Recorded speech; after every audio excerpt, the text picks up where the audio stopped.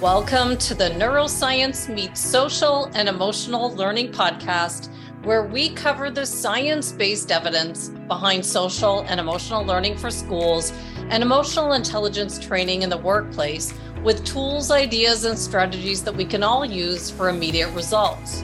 When we understand how the brain works, we can be better equipped to help our students focus their attention and improve their results. I'm Andrea Samadi, an author and educator with a passion for learning, especially on the topics of health, well-being, and productivity. And we launched this podcast to share how important an understanding of our brain is to our everyday life and results, whether we're a teacher in the classroom or in the modern workplace. We've moved on to season 8 of the podcast with a focus on our brain as it relates to learning. And today we have a case study of someone who's been using the concepts she learned from self-study to create a brain-based program in her schools and community in India, where they've already trained over 300 educators with her curriculum at the Institute of Cognitive Learning Sciences. Manjula sent me a message via my website, all the way from India, letting me know that she'd listened to episode 220 with Dr. Kiran Omani and Rich Carr on brain-centric design. And she let me know she was a student of Dr. Kiran's programs and wanted to share what she was doing in India. I could tell that she was really excited about the work they were doing. And so I wrote back quickly and we set up a Zoom call to talk. I'll let Manjula explain what she's doing in schools in India, the need she saw to change the way typical classrooms were operating by inspiring teachers, not forcing them to do something they didn't want to do. She shared with me how she began to study neuroscience using free content as much as she could find online, including our podcast, before she became certified and began creating change one school at a time. When you meet Manjula, I'm hoping that she'll inspire you to keep searching for those students, those ones that need a bit of a push to reach their full potential. She was told as a young girl that she was below average in school and felt disconnected with her grades. But as she grew older, she wanted to prove to herself and others that she did indeed have unlimited potential and the will to make significant change in her community. You can't miss the fire in her spirit. Let's meet Manjula from India and see how she's using brain-based learning to inspire students in her classrooms.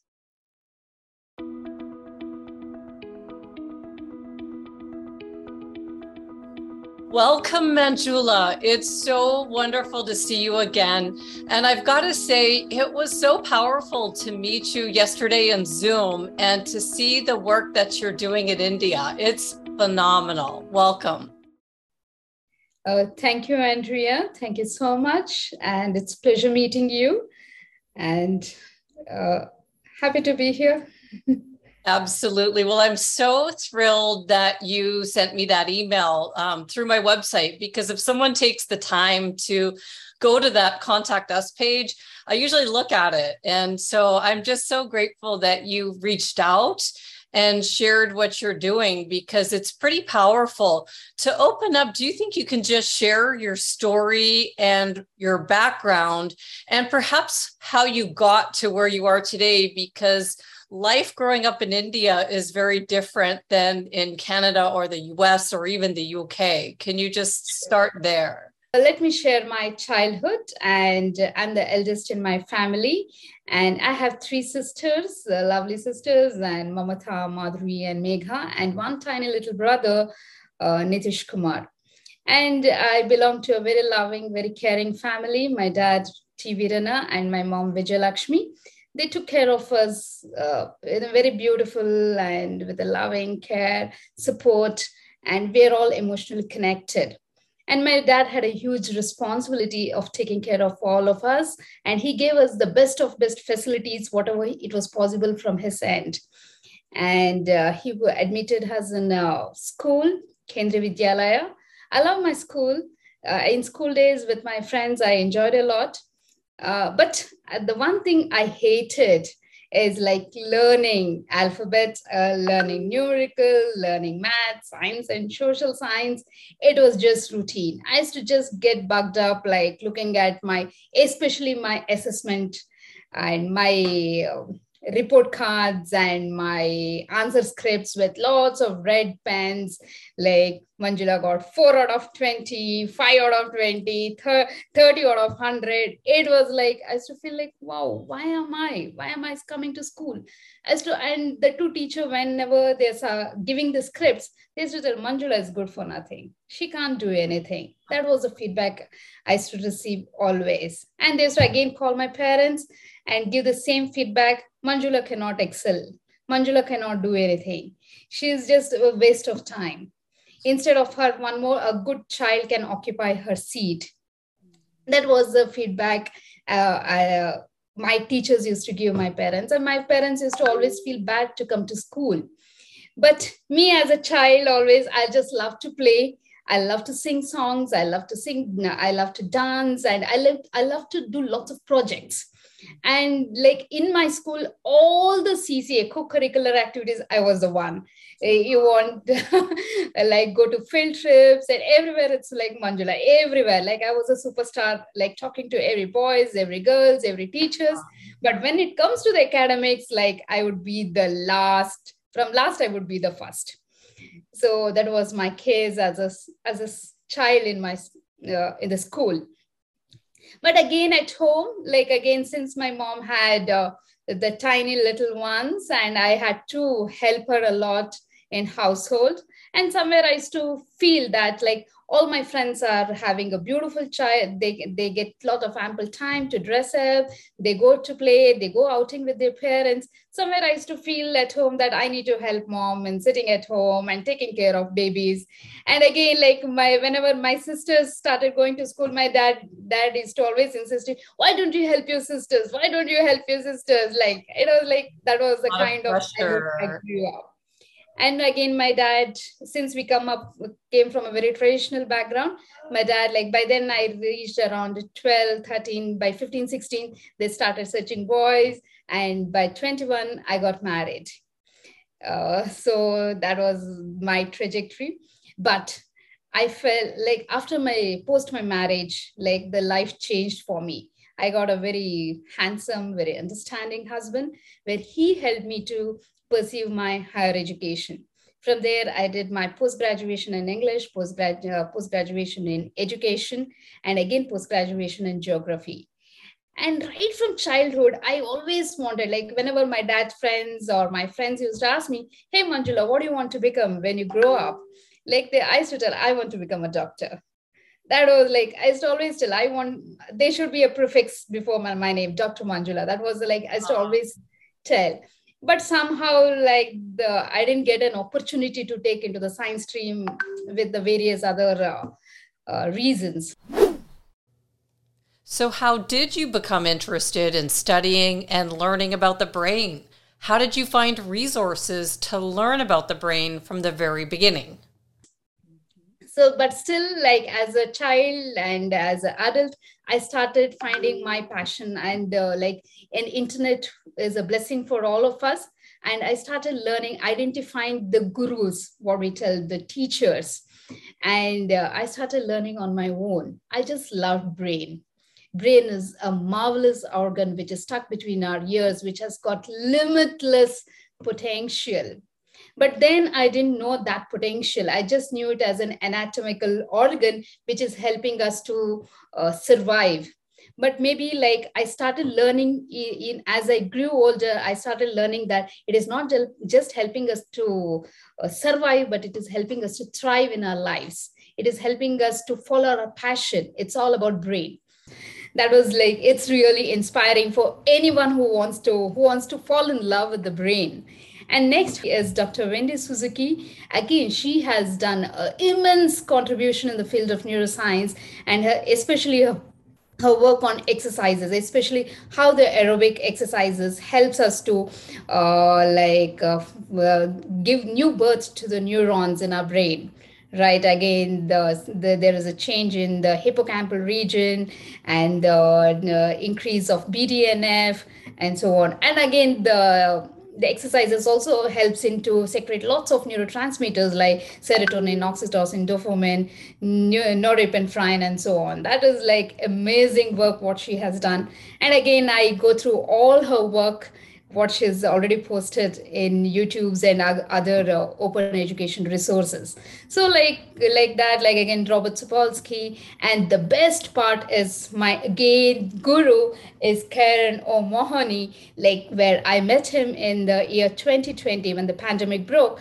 I used to again browse, since I surf a lot on internet, and I happened to write him as I wrote to you. Similarly, I wrote to Karen, and within 6 hours of time, I could connect with him.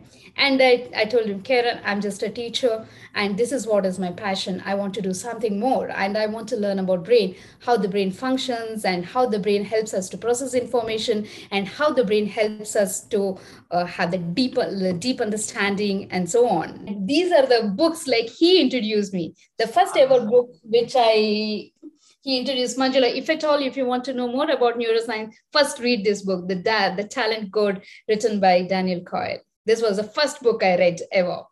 So then from then onwards, like it's like the journey is fabulous working with him. And then like we used to do lots of teacher training programs along with Kiran. And again, me as an individual here in India, Institute for Brain and Behavior Research Foundation, and again my organization, International Institute for Cognitive and Learning Sciences. Under these banners, I have traveled across the country, and I touched almost 40,000 plus teachers. So that's how the exposure I got with him, and learned a lot about the various modules, right from neuroplasticity, orchids and dandelions, connecting social and emotional learning through seeing social and emotional learning through neural lens, then the neural art. Is it okay if we go back to your younger years when you were, everyone didn't expect a lot from you? How do you think that you went from there? Who inspired you, or who kind of pushed you to do more than was expected of you? Yeah.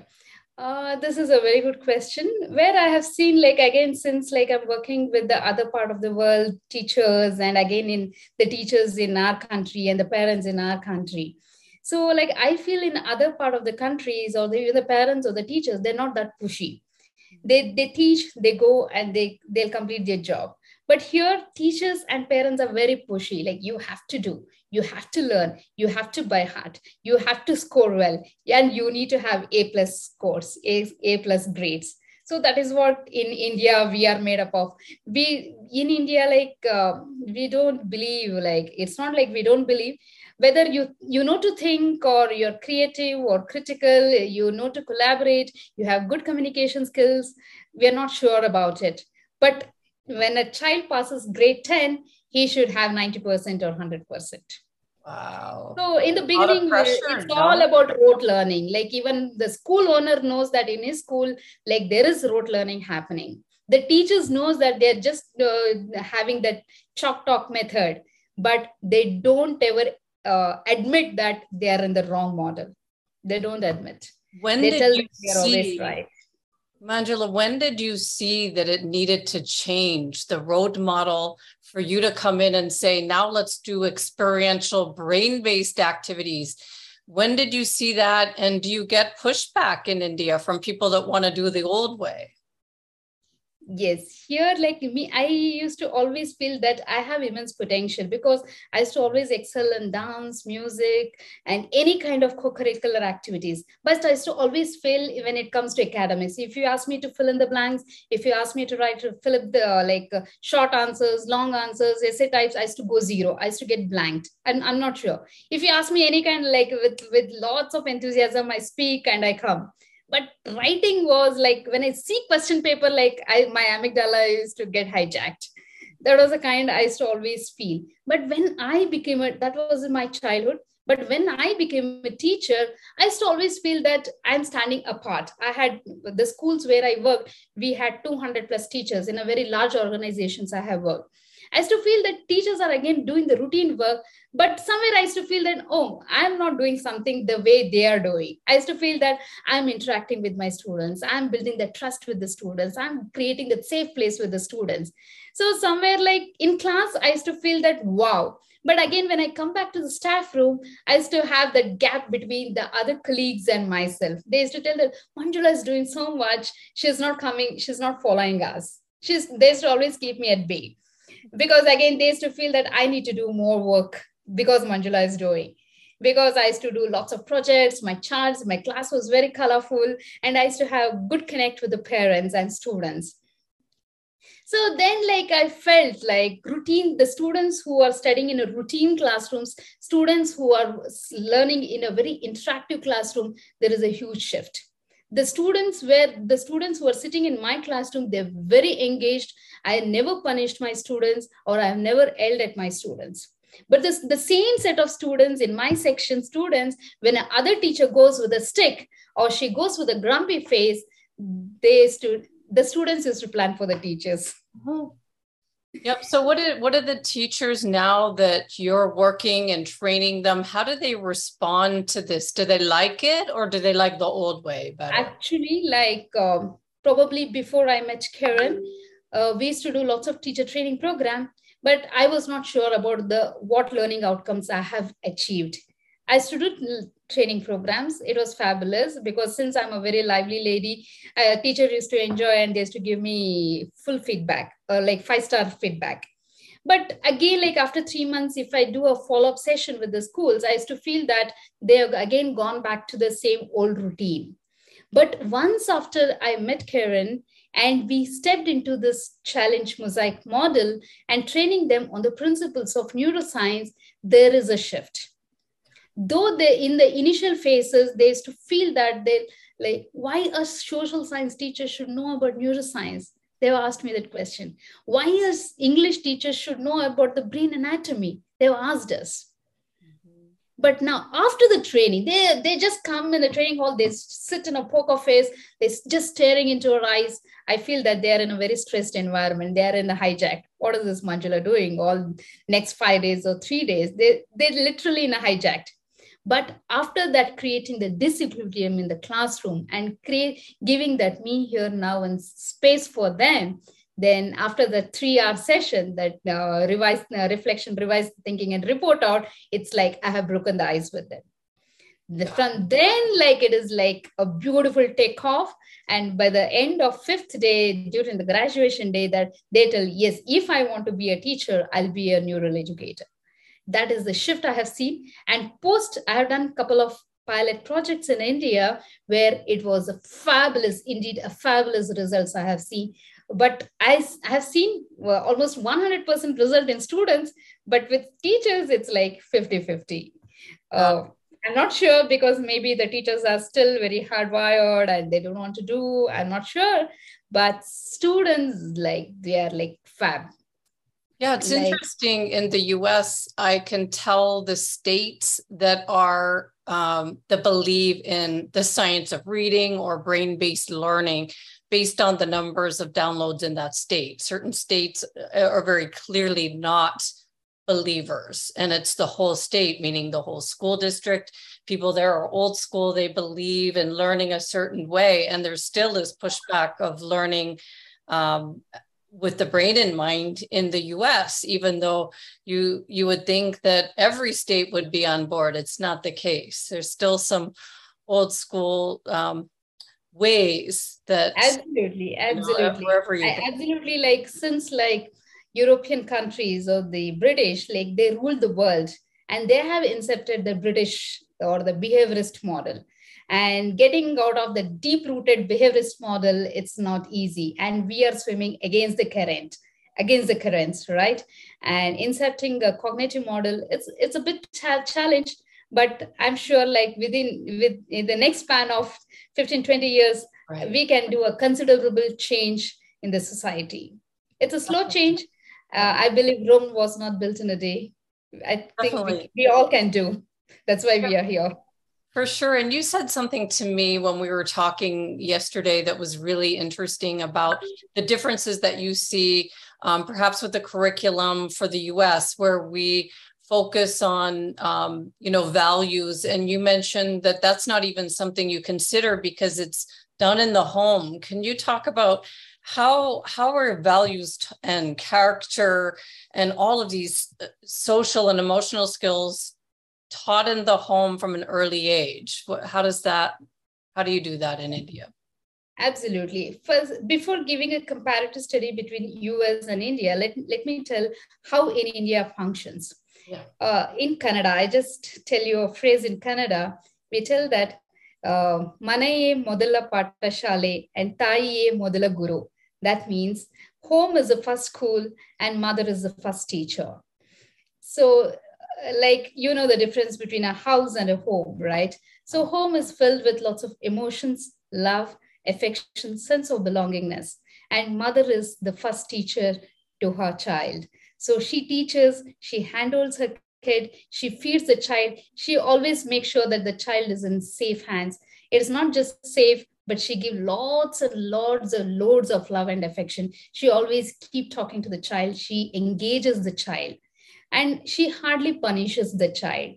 So if any teacher follows the motherly strategies, how a mother takes care of her kid, if the teacher also follows the same pattern, it's like instead of putting the effect, the result in the first place, you can always put effect in the first place. It's like effect, teach for emotions, teach for an orchid. Then like you can see a fabulous output. But that emotions what we place bring in from the home, the values, character building, everything is like, it is like hardwired. Like if like Manjula, like she has got her own principles. I should not lie, I should be very honest, I should be truthful, I should be very punctual, I should be disciplined. There are certain, like the way we have grew up, that my parents, like I need to sit in a certain way and have my food. I should early morning, I need to wake up and have my bath. I need to have my breakfast. I need to pray our God, whatever the belief you have in. We need to go to temples. And it's like the way we are brought up, it's like it's very important. Again, when all those like temples or whatever, those are all external. But how the bonding is there between the parents and the family members, that is really a fundamental aspect for any child. But now there is a change in the trends. I have seen lots of divorce happening in India. There are lots of single parents. It might be some XYZ reason, maybe there might be some untoward incident have taken place in the family, or some divorce cases, or some live-in relationship. These are the modern kind of families. Like they want to live in a family, but they don't want to have a kind of commitment between the partners. So in such cases, the child who is brought up in that kind of scenario, I feel that the child will be very disturbed, and he faces certain crisis in emotional balance. That's what I feel. He's always in fight, flight, or freeze mode.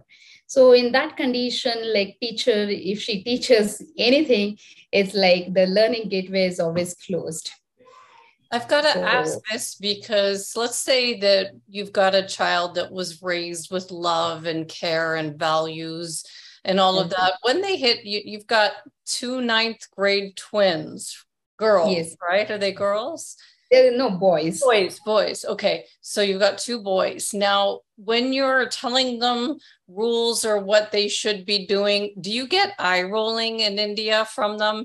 Where they don't want to do what you're saying? Does that happen, or is that only? No, like right from babies, like the system what I have brought in is I don't yell at them. Right? Apu, you need to do this, right? If you do this, don't you feel comfortable? I put that in their shoes. The decision is theirs. Oh. I tell them, if you do this might be a result. If you do the other side, this might be the result. The decision is yours. I leave the decision to them. Wow. Wow. And then they So usually do then, the like, they right feel thing. that they have that autonomy. They feel that they have that sense of responsibility. So Wow. any child, when the child is experiencing that autonomy and he knows the purpose, then definitely the autonomy and purpose will leads to mastery. That's Love what I it. have learned, that motivation, right?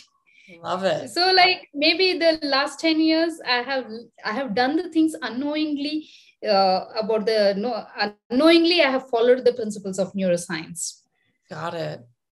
Well, what about the training that you're doing in the schools? Can you talk a little bit about, what you're doing? Maybe for someone that, I put all the links to what you're doing in the show notes. For someone that wants to follow and learn, I think what I wanted to showcase was the fact that here was somebody that has taken these brain-based principles and started their own program with a certification from Kiran. But what are you doing in the schools? What curriculum are you using? That sort of thing. Actually, now we are doing the curriculum. Like we have co-created, myself and Kiran, we have co-created the curriculum for the teachers. And whatever the curriculum we have created, I have slightly customized to the Indian context, because I cannot just feed the content what he has created to the US audience. So maybe the principles of neuroscience remains the same. The illustrations and case studies, what we give it in India, is slightly customized, and we give that touch of that our culture, our ethos, because end of the day any individual should connect, right? Yeah. So that's how we do. And we are doing with the basic courses, and the basic course for 5 days, and advanced courses for the 3 days. And also like with like lots of brainstorming I had with Karen, we have come up with the concept of neural concept school, where like we are not just training teachers and just leaving them, but we are make sure that like we are handholding the teachers throughout the academic year. Fortnightly once we do the greenhousing, and we just give that our lending ears to the teachers. We just ask the three questions, the three scaffolding questions, where the answer is there with the teachers, and we allow teachers to experience themselves. That was what was surprising to you, and what did you know earlier but now see in a new way, and what further help you need. These are the three questions every teacher will share with us in during our greenhouse sessions, and it's a good experience. And again, like since our main motive is on the building this brain structures rather than the pouring content, so since the child is already having that all the structures in place, I think any kind of questions, it might be analytical or critical or even the remembering, I think the answering questions would be just a cakewalk for the children. We don't emphasize teachers on the red marks and scores. And even the way we have created the rubrics, it's like, wow.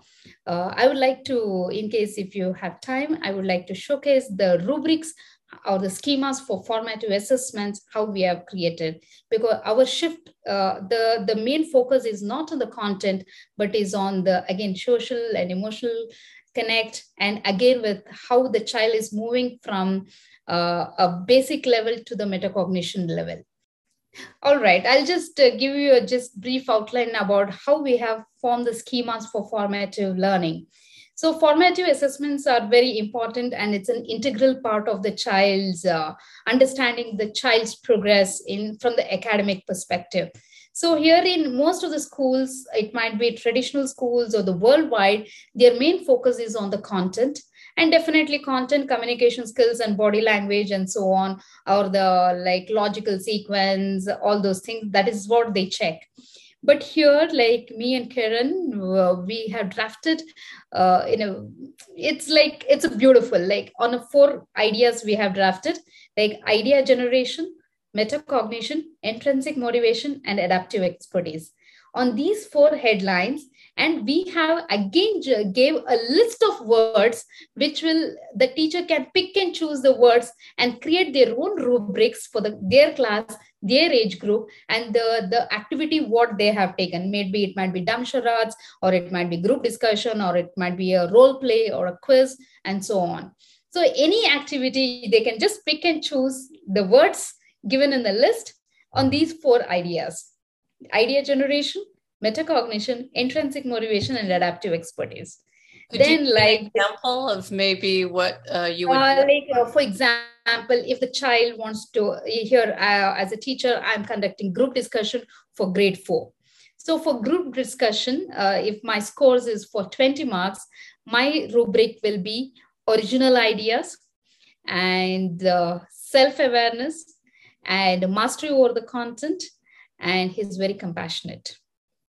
So what is your vision for what you're building? You went from being, Manjula in class that, the traditional model wasn't working for you. Then you studied and you learned the basics of neuroscience, and then you got certified with Kiran. What do you see next for you and for others in your community?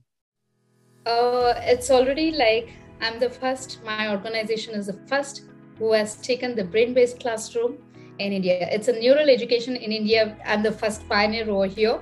And I want to take it to the entire India. Even if God gives me enough strength, I want to take it to the entire Asian countries. And again, if God gives more strength, I want to go to worldwide. It's like I want to spread the message of its ultimate is brain-based instruction, which will really bring a shift in teachers in terms of mindset, expertise, and motivation.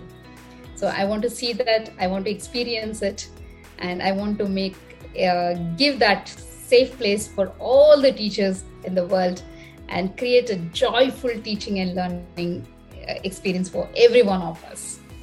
Well, you've got such a powerful story, Manjula. I loved when we were talking, I could see your passion on the brain, and I see a lot of myself in you from watching all the videos, trying to find out who's talking about the brain and who can I learn from, and filling up notebooks and then saying, well, I've got to get certified somewhere. It really helps when you get a professional or you get some sort of certification behind you to bring you more credibility for what you're doing. And I think it's very powerful. Is there anything that I've missed that you want to touch on before we just kind of give people access to where they find you? What would you like to close up with?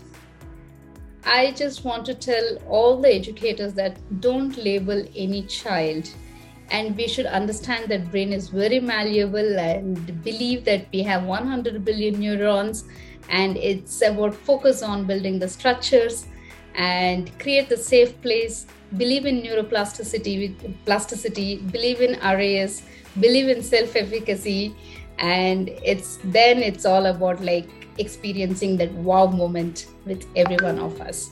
So you can all reach out to me visiting our website www.iicls.co.in, and you can also find me Manjula Veerana in LinkedIn and even in my Facebook, and also visit in my YouTube channel IICLS. It was loved. I was super excited talking to you, Andrea. It was a fabulous experience. Maybe out of excitement, my thoughts were just heavy. I don't know, like how logically I shared my experience with you. No, it was perfect. It was perfect. What we can do is we'll put images in there to help explain as you're talking, because you have so much passion. And when you said right there, just to reminder for people to not label, it was because you were labeled, right? She's not going to make it, or she's not going to, doesn't have much opportunity. Absolutely. I'm not typical. I can consider myself as a case study. A child Manjula as a child, everybody told her that she cannot do anything. She's good to be just a housewife. But today, the same Manjula is inspiring thousands and thousands of teachers in India and even across the world. So that itself, it shows that the brain is very malleable, right intervention and right interaction, and giving that good epigenetics with whom you interact everyday basis, then definitely it's like experiencing the possibilities and ultimate potential in every one of us. Yep. And that's why we do this podcast. And I want to thank you so much for sharing your story and your vision for the change in education. You've created something incredible. And I know that as more and more teachers get involved in your program, you're going to impact change in India and globally. If people want to learn more about you, is it just as the best place? I put all the links, LinkedIn, and I put your YouTubes where you show the work that you're doing, what you're doing, how interactive you're being with the students, with teaching them about the dendrite. So cool. It's amazing. The videos are really cool. Is that the best place for people to find you then? Absolutely. They can find me. They can come down to Bangalore. Bangalore is a metropolitan city. Worldwide people live here. They take lots of, it's like Silicon City of India, like lots of tech companies you can see here. It's a mini, the entire world is there in Bangalore. You can see Americans, you can see Spanish, you can see Europeans, you can see all kind of Indians, different state people in Bangalore. That's a kind of city it is, and it's a beautiful experience in Bangalore. I do invite you to Bangalore, and we can co-host many programs, neuroscience meeting, social science, social and emotional thing. Absolutely. I would love to come to India. I haven't been yet, so put it on my list, put that on the list, and thank you so much. If you just, let's have a handshake. We complement each other. Neuroscience and social emotional learning, it's like two faces of the same coin. Sure. So I think we can go hand in hand, and definitely we can go together in India as well. That would be fun. Thanks so much, Manjula. Thank you so much. If you're enjoying the Neuroscience Meets Social and Emotional Learning podcast, please don't forget to subscribe so you'll stay up to date with our new episode. While you're there, please feel free to give us a review or a 5-star rating, as it helps others find us. For more information on our programs, books, and tools for schools and the workplace, visit us at www.achieveit360.com.